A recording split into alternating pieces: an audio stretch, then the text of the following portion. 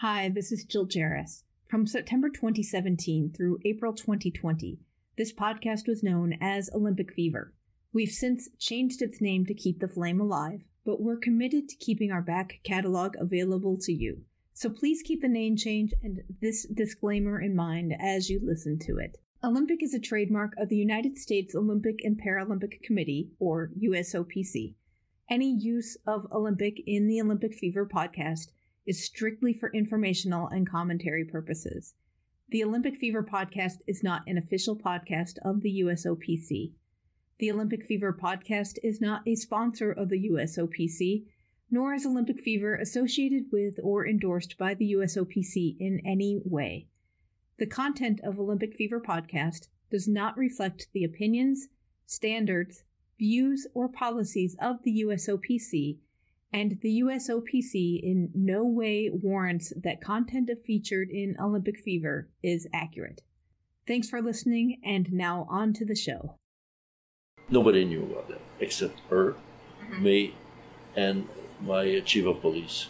Mesdames et messieurs, the greatest festival of our contemporary society, the Olympic Games, is about to begin. This is going to be close. Oh! You can do it! You can do it! Brilliant, brilliant, brilliant! But that is an Olympic champion. Ready? Hello and welcome to another episode of Olympic Fever. I am your host, Jill Jarris, and I'm actually flying solo today. Allison and I have had a couple of wonky weeks, and it's been difficult for either of us to get together to record a full show, so we're going to have something slightly different this week, and we'll play you my interview with Yvan Dubois, the Director General of the Montreal Olympic Games and Mayor of the Olympic Village for Montreal 1976. But before we get to that interview, some updates on things we've been following. First off, congratulations to Team Olympic Fever member Sarah Gascon and the U.S. women's handball team for beating Team Canada in both matches of their series, and now they've earned the right to go to the Pan Am Games in Lima, Peru next summer. The women won their first game 22-20 and their second 26-16. And the U.S. men also won their series, so they are heading down to Peru as well. Congratulations, everyone, and we will be looking forward to watching you at the Pan Am Games next year.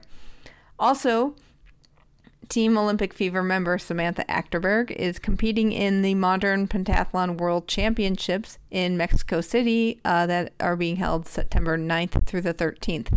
The women's individual qualification is on September 10th, and the final is September 12th. And the finals are scheduled to stream live on UIPM TV, and that's at www.uipmtv.org. And we will have a link in our show notes so that you can watch Samantha compete. I am currently in Long Beach, California at the World Olympic Collectors Fair at the Long Beach Convention Center. So hello to all of the new listeners that I've met there. Thank you for tuning into the show. And contributor Ben and I will be wandering the floor on Friday and Saturday, so if you see us, say hi. And for more information on the fair, go to la2018.org. And next week I will have a ton of stories for you, and for a little glimpse of what we've been up to, follow us on Twitter at OlimFever. So, on to today's interview. Back in June when Ben and I went up to Montreal, Yvan Dubois was incredibly kind enough to sit down with me and share the history, development, and philosophy that went into building the Montreal Olympic Village. And to put a few things in context for you first, the village was 2 giant pyramids, and each pyramid consists of 2 buildings that are connected by an elevator tower. And this design was chosen over a temporary structure. So the village is diagonally north of the Olympic Park, so it's relatively close for the athletes who competed there, and that's a pretty cool feature of the village itself. In each room, each athlete apartment, you would say, they had some customized furniture built, and it wasn't much, but they've got some beds with some storage drawers underneath, and there's like a tall cubby locker area, and desks with lamps, and they also provided ashtrays, so it's a totally different time.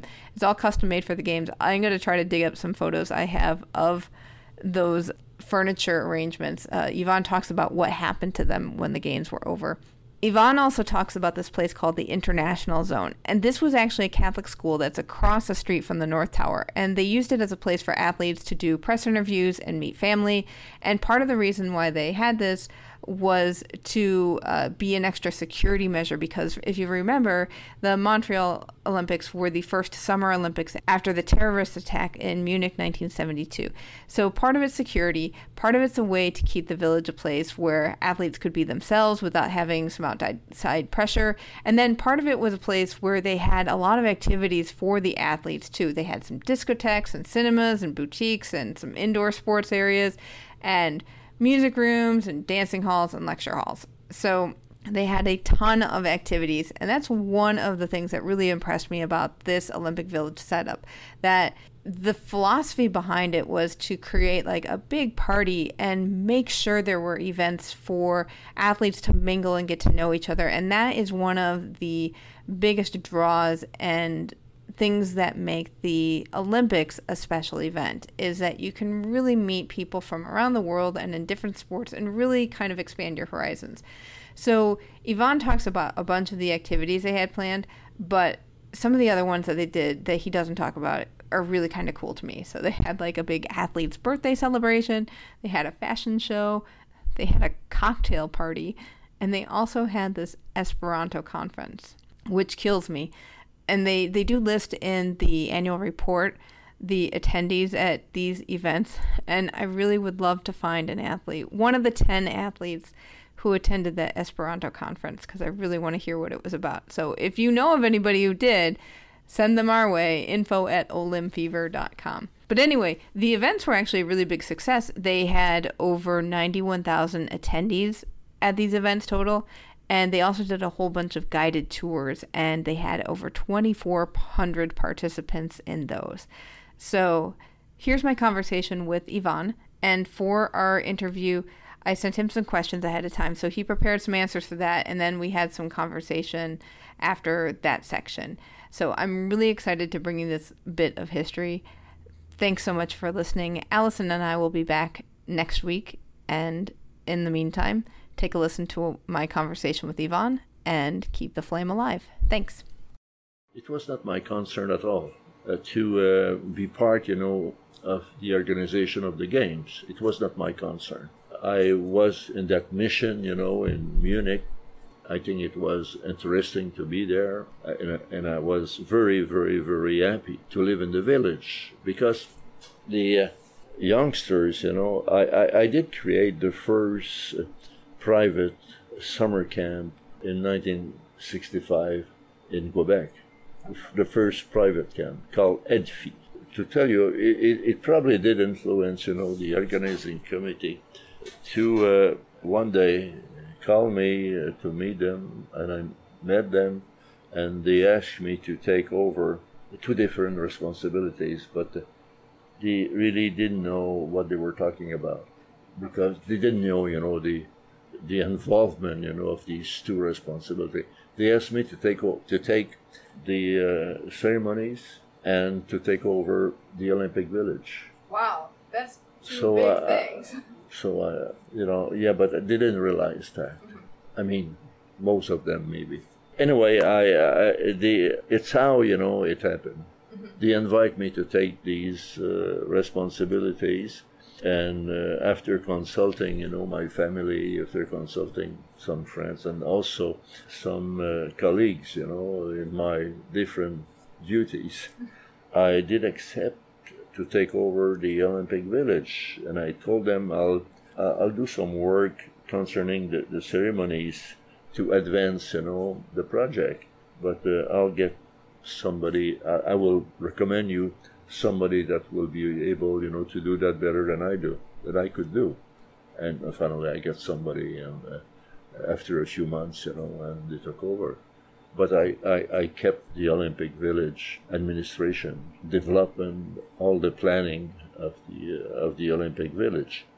And a certain time it became the situation of naming the mayor of the Olympic Games occur, and I did make some suggestion to have, to take, because being the job of a mayor and the job of the general director is quite different. It's a protocol duty, being mayor and being director general. It's an administration job, and I did suggest the COJO to name different people. I think I had very, very good ideas, who they should have named, but they refused, and they asked me to take over both responsibility, director general and mayor of the village. That's how it happened. Okay. So you got convinced, basically, to take this. I beg your pardon? You were convinced to take this job? Oh, yes. Okay. Yeah, well, I was convinced to take this job because I think it was a great opportunity to go back to the real meaning of the games. In my mind, the real meanings of the Olympic Games, and it was in the mind of Pierre de Coubertin, it was to take sports, as a motive to get together, young people around the world in order, that they know each other, better, and that they become friends, and it has an influence, of the situation of the world, the peace in the world. It was my objective it was my objective to take over that job in order that the village will be able, to bring that up and make sure, that it's done properly, to have them, meet and have a good, I should say, a good time, because it was all about. But of course, there was some obstacles in that. But I mean, we did the utmost, to make sure that the job was done accordingly. So you asked me, the development of the village and choosing a permanent structure over a temporary one. I will explain to you what exactly happened. The responsibility of building all the sites, all the sports sites, and the Olympic Village, it was a responsibility of the City of Montreal. The organizing committee, COJO, our duty was to organize the games and take, all the facilities, the sites, prepared by the City of Montreal, and use that for the duration of the games. It's the way, it was supposed to be done. And in 1974, the City of Montreal has declared that the pyramids will be the Olympic Village. Okay, so they made that in June 28th. On June 28th. So you had 1974. So you had about 2 years to make that. No, I will explain to you what happened afterward. Late September, the City of Montreal was not able to come to an agreement with the promoter, les Terrasses Zarolega. Let's call them Zarolega for our meeting. And they could not become to an agreement. And at the end of September, the president and general commissioner of the game, Roger Rousseau, got a call, from Lord Killannon, the president of IOC, telling him that we had to come out, with an agreement concerning the construction of the Olympic Village, because they were worried, they were concerned, and they want, an agreement at the latest in October at the annual meeting of IOC in Vienna. So the president of the game, Mr. Rousseau, called me and he told me, how is it going with the City of Montreal? Well, how is it going? I have a meeting with the mayor regularly on how we had in mind to develop, the organization of the Olympic Village, and everything is going okay. But I mean, the mayor is still working on the agreement with Zarolega. So the president told me, could you meet the mayor and tell him about the call that I got from Lord Killannon. I said, yes, I will. So I called immediately the secretary of Mayor Drapeau, that I knew very well, and she told me, just 1 minute, I'm going to speak to Mr. Drapeau right away. So she spoke to him, and I went in his office, a few minutes later. And at that time, it was, in Montreal, it was the period of election in Montreal. So the mayor was busy.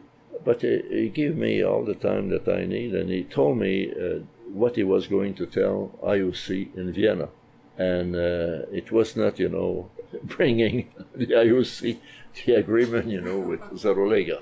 So what happened, I went back to the president, Mr. Rousseau, and tell him about the conversation I had with Mr. Drapeau. And he told me, I think that we should call a special meeting of the board. And Mr. Drapeau was member of the board. I said, it's fine. And he told me, can you prepare, a report, an up-to-date report, on the situation?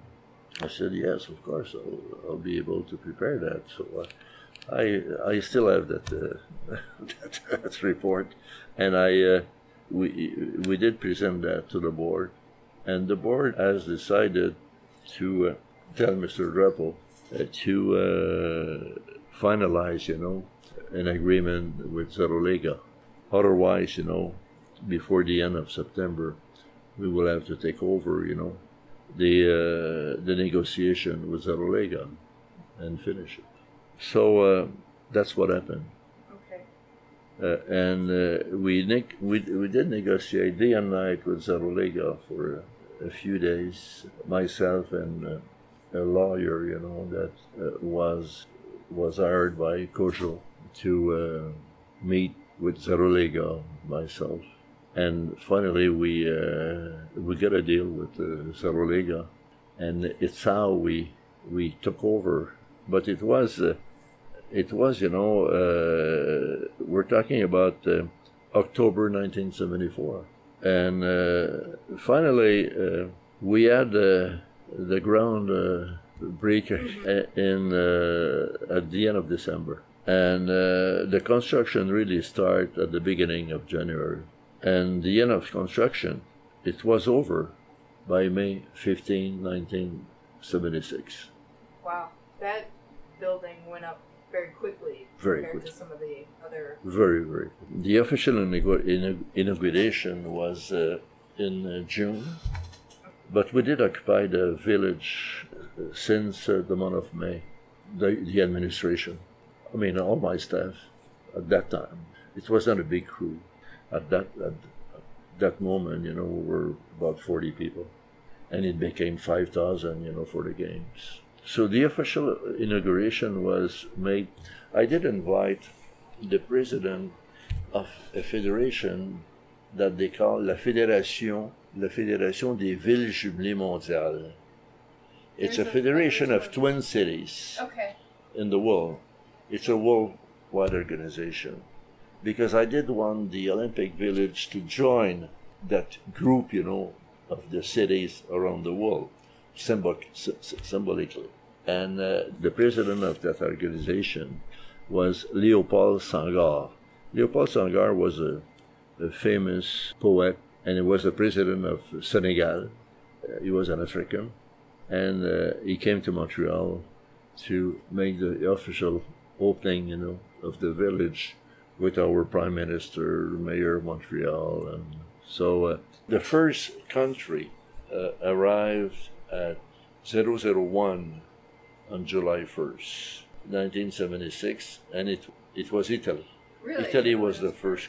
Yeah, because it was managed to be like that by the Olympic attaché, who became later, a senator. His name was Pietro Rizzuto, and he was very much involved, very dynamic.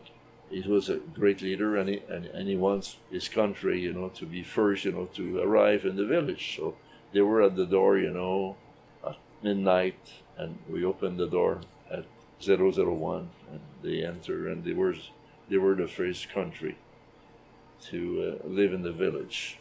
You asked me, when planning the village, what you and your team wanted to do different from previous games and what directives you had from IOC. I lived in the village of Munich and also in the village of Innsbruck. Oh, okay. Because Innsbruck had the winter game, in 1976. And I did consult the mayors of previous games as far as 1964.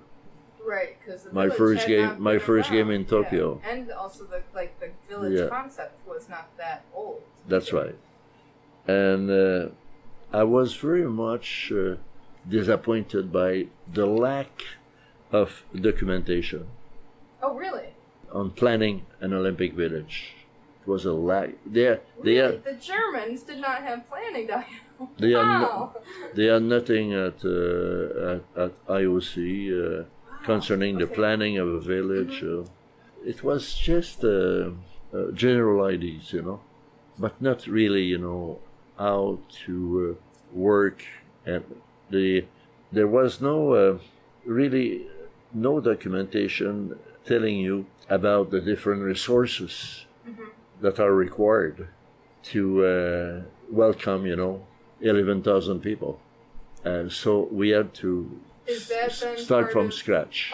Did you make sure that you had the documentation when you were done? So during the planning period, we did develop 268 different documents on the planning of the games with the different services, the construction, of course, and all the specific arrangements for the Olympic period, because you need, even if you have housing facilities, you need to develop resources in order to offer 32 different services. And we did develop a documentation that was translated for the Moscow Games and very, very much for the Seoul Games. And I was consultant for Seoul, for Moscow, Seoul, and Los Angeles. Oh, okay. Los Angeles also used it very much.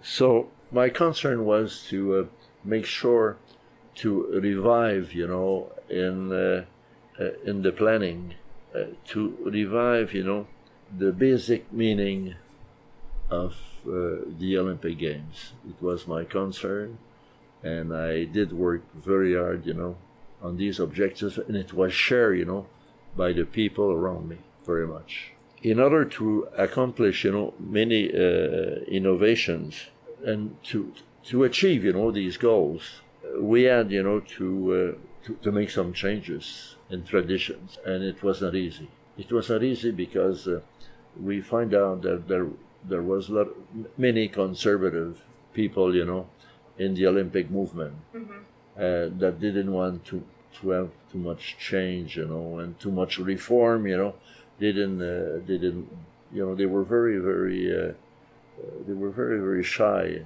about. Right, much like didn't you want to mix the men and the women, but you had to have them separated into different towns? First, it was necessary to have a unique village, not two villages, not one for the men and one for the women.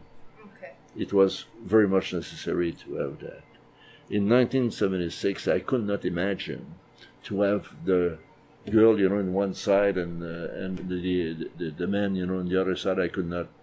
I did not appreciate that in what I have discovered, in Munich and in Innsbruck. And I thought that it was very important to have a residential and international zone, two different zones, in order to make sure that the athletes got the proper rest, when they need it, and the international zone to make sure that most of the services, will be given place, and it will be, a meeting place. And it's what happened. It's how it happened. A unique kitchen. Before, they had different kitchen. They had an example. The French people had their own kitchen. Oh, The okay. Italian people had their own kitchen.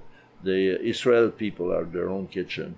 I didn't want that because I found that eating their meal, it was a great opportunity for the athletes, to meet and to talk and to fraternize. I thought it was a great place. That, and I think, it was, I didn't believe it was a good idea to have different kitchens. So we thought of having a unique kitchen. And I thought it was not a good idea to have different menus. I thought it was, I thought that we should have promote, the idea of an international menu. And since 1976, it's always an international menu. It's a international menu, and the athletes, they enjoy it so much. The international menu. Of course, I had some critics, from the Jewish Congress Right. in Montreal. They didn't want that, but I had, the approval of the Israel Olympic Committee. Oh, okay. So it didn't really, it didn't really bother me. So we had the international menu, and it was a great success, and it's still now at the Games international menu, and I think it's a good idea. Formerly in former Olympic Village, inside, the residence of the different delegations, you have, the administration of the delegation. You had the headquarters of the delegation. And I didn't believe that it was a good idea. I really thought that these headquarters should be, at a very specific place with all the countries involved. In order, that the head people of the delegations could meet, could discuss, could see, could be the first one to develop, friendship, among the different teams. And I did regroup, the headquarters all at the same place with different services. It was very hard to sell because the habit was to be, to have the headquarters, with the residential. And I didn't believe that it was a good idea for the athletes, to have the administration of the delegation at the same place where they were relaxing, they were sleeping, and so we did. And the games after, they did continue with that idea, of regrouping the headquarters of the delegation. The most important thing to achieve our goals was our recreation program.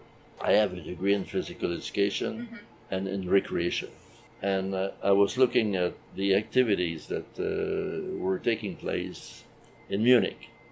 It was, I really thought, that it was not enough, that we should do a lot more than that in order always to achieve our goal.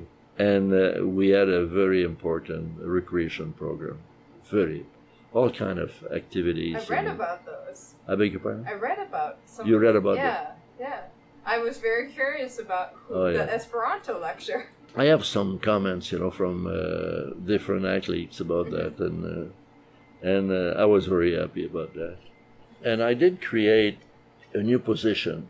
I didn't have the budget to hire, people that could really fulfill that job. But I thought it was very important. The liaison officer. Okay. Liaison officer was almost aide de camp for the head of the delegation, what they call the chef de mission. And I did recruit in the business community and professional community. I did recruit some people that accept to give 3 weeks of their time, full time, as liaison officer. And each country had one. Oh, nice. Okay. Each country had one. And for us, we did 2 things with that. first to help, the delegation, to get around, and to get, the proper services that were available, There were so many that they had to know about it, and how to contact that. And the second reason, I had on a daily basis the pulse of the delegation, their level of satisfaction by these officers. Right. So I had exactly what was going on. If something was reported by the liaison officer to us, we were reacting immediately in order to correct if there was something to do, and they're very much on the spirit of the team. Another thing that the chef of delegation, the chief of delegation, really appreciate was the fact that they were the one giving the authority of people from the press to meet either at the international zone or the residential zone, but mostly at the international zone. And they were the one that were giving the authorization to receive the press people that they were asking, to meet a specific country, And before that, it was the administration of the village that was giving that approval.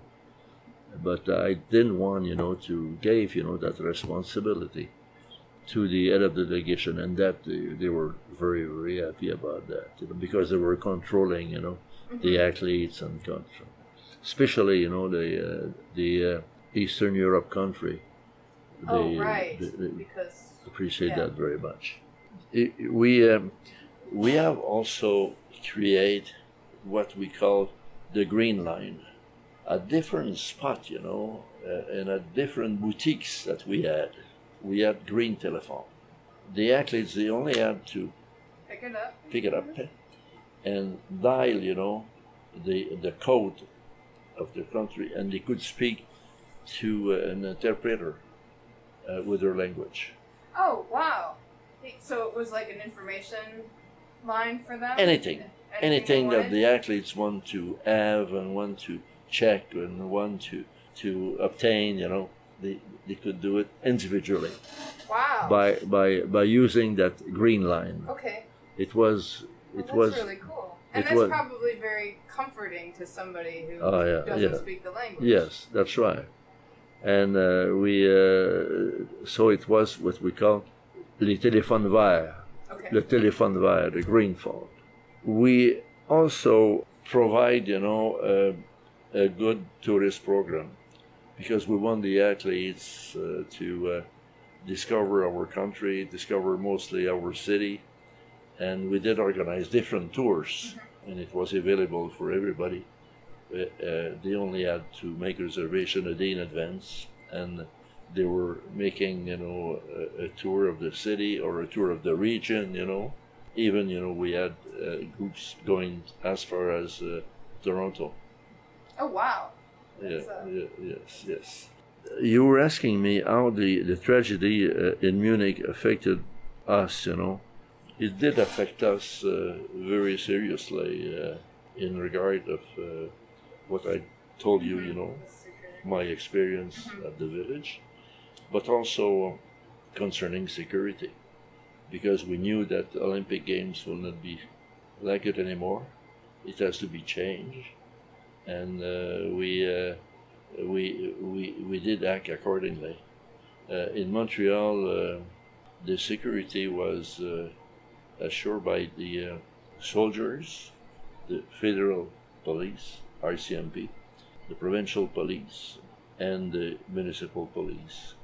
And my chef de police, the chief of police, was coordinating the work of these people, and there were 1,200. Oh, wow. Okay. But we had no military equipment in the village. Oh, okay. No military. I did experience that in Innsbruck, and I didn't want that. when I live in Munich, not in Munich, in Innsbruck, a village, there was all type, of military equipment, in the village. And for me, it did remind me, a battleground, and I didn't want that. And all our soldiers, they had a very beautiful scarf, in their neck, and a very, very special beret. I don't know, you say that in English. Beret. It was, and they were smiling. They had good spirit, and they were part, of creating the proper atmosphere, that we want in the village, and the proper spirit. So, Munich game changed, the habit, of previous games on account of security. The sheer amount of services and entertainment athletes and access. I think that I did answer that, I did answer that. We put a lot of emphasis, on recreation, tourism, all kind of. When I say recreation, I'm thinking about the sports, library, exhibits we had, visual arts, special events, discotheque. We had 2 discotheques, folks groups that were coming. We had tourism and shows, different excursion, as I told you before, and scenic arts. We had Oscar Peterson that came on a voluntary basis to make a concert. Oh, nice. It was so great. We had what we call pastoral. It was an economic services, discussions, about different religions and all that, and it was taking place. And everybody, all the athletes that want to have, to discuss religion, any kind, we had people, that were ready, to speak and to have conversation with them. Only in the recreation programs, we had 78 employees. Okay. Wow. It's a lot of people to yes. make sure that fun happens. Yeah. Of course, you're right. The technology, at that time, we had to do it, right. Without, we had no computer. That's give you the answer, right, Right. So, of course, it has changed a lot, and for the best, and it's easier. It's easier. Converting the village into an apartment complex, what was involved with, and what happened with the furniture, it was given to a non-profit organization. Okay. What kind of non-profit? Camps. Okay. Non-profit camps. Okay. Mine was not a non-profit camp. It was a private camp. Okay. It was, and we didn't have any furniture. Okay. And I didn't want it neither. Why not? No, why not? Because it will have been a scandal. Oh, right. That makes perfect sense. No, I didn't want that. But it was beautiful furniture. The furniture, I saw it at the 40th anniversary. It was so cool. it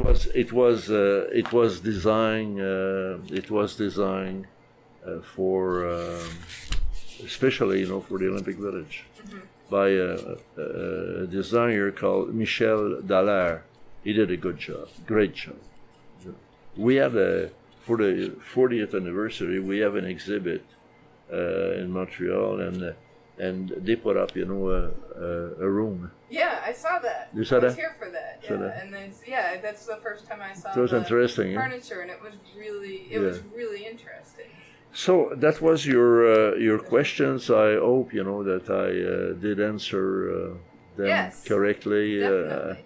I don't know if it was your expectation, but no, it's so interesting to hear how because today we have certain ideas of what the Olympics was like and think they've always been like that. But to hear that you didn't have much knowledge of how to build an Olympic village because nobody kept records of how to do that. Yeah. And just in the research I read, just the emphasis on having fun and making sure people mingled and when we talk to athletes, they say all the time that the Olympics is so special because they get to meet athletes from all over the world, and the Village is one way that makes that happen.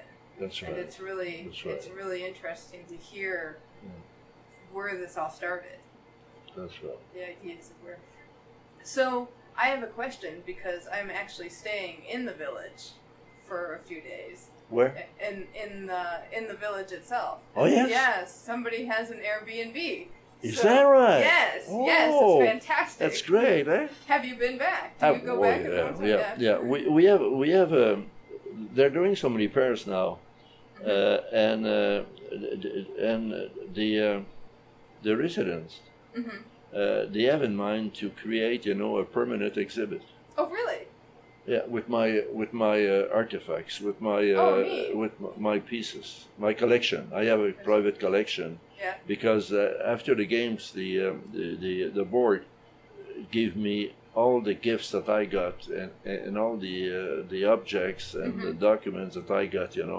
They gave me that as a token of appreciation, and I still have that. But I will give that to these people for their exhibit. Very cool. Yeah. Yeah, I'm staying in. I think it's the more north tower. Where? The tower closer to the Assumption station. I see. The school, beside that, it was used for our international zone. Oh yes, I read about that. Okay, during that's the games, school. Okay. we closed the street there, l'Assomption Street. Yeah. We closed that, and the school became part of international zone. Okay. And that's nice because then that's very separate from the Village to make sure that. And on the corner of l'Assomption, and Sherbrooke, that place it was la Place des Nations. Okay. It was it was where we had the official ceremony to welcome each individual country. Okay. And raise their flag. Oh, when they showed up, that's what happened. Not when they showed up, maybe a few the day after, and yes. That's really neat. So they got to have a little welcome. Oh yes, I've been there. there. I've been there a few times. Okay. A few times. Yeah, it's fascinating. So, was that building closer to the school? Was that? It's amazing to see, how after 42 years, it's kept, very very correctly. The floor, and I was amazed, by the way that it was maintained, very well maintained. Yeah, it's really a neat building.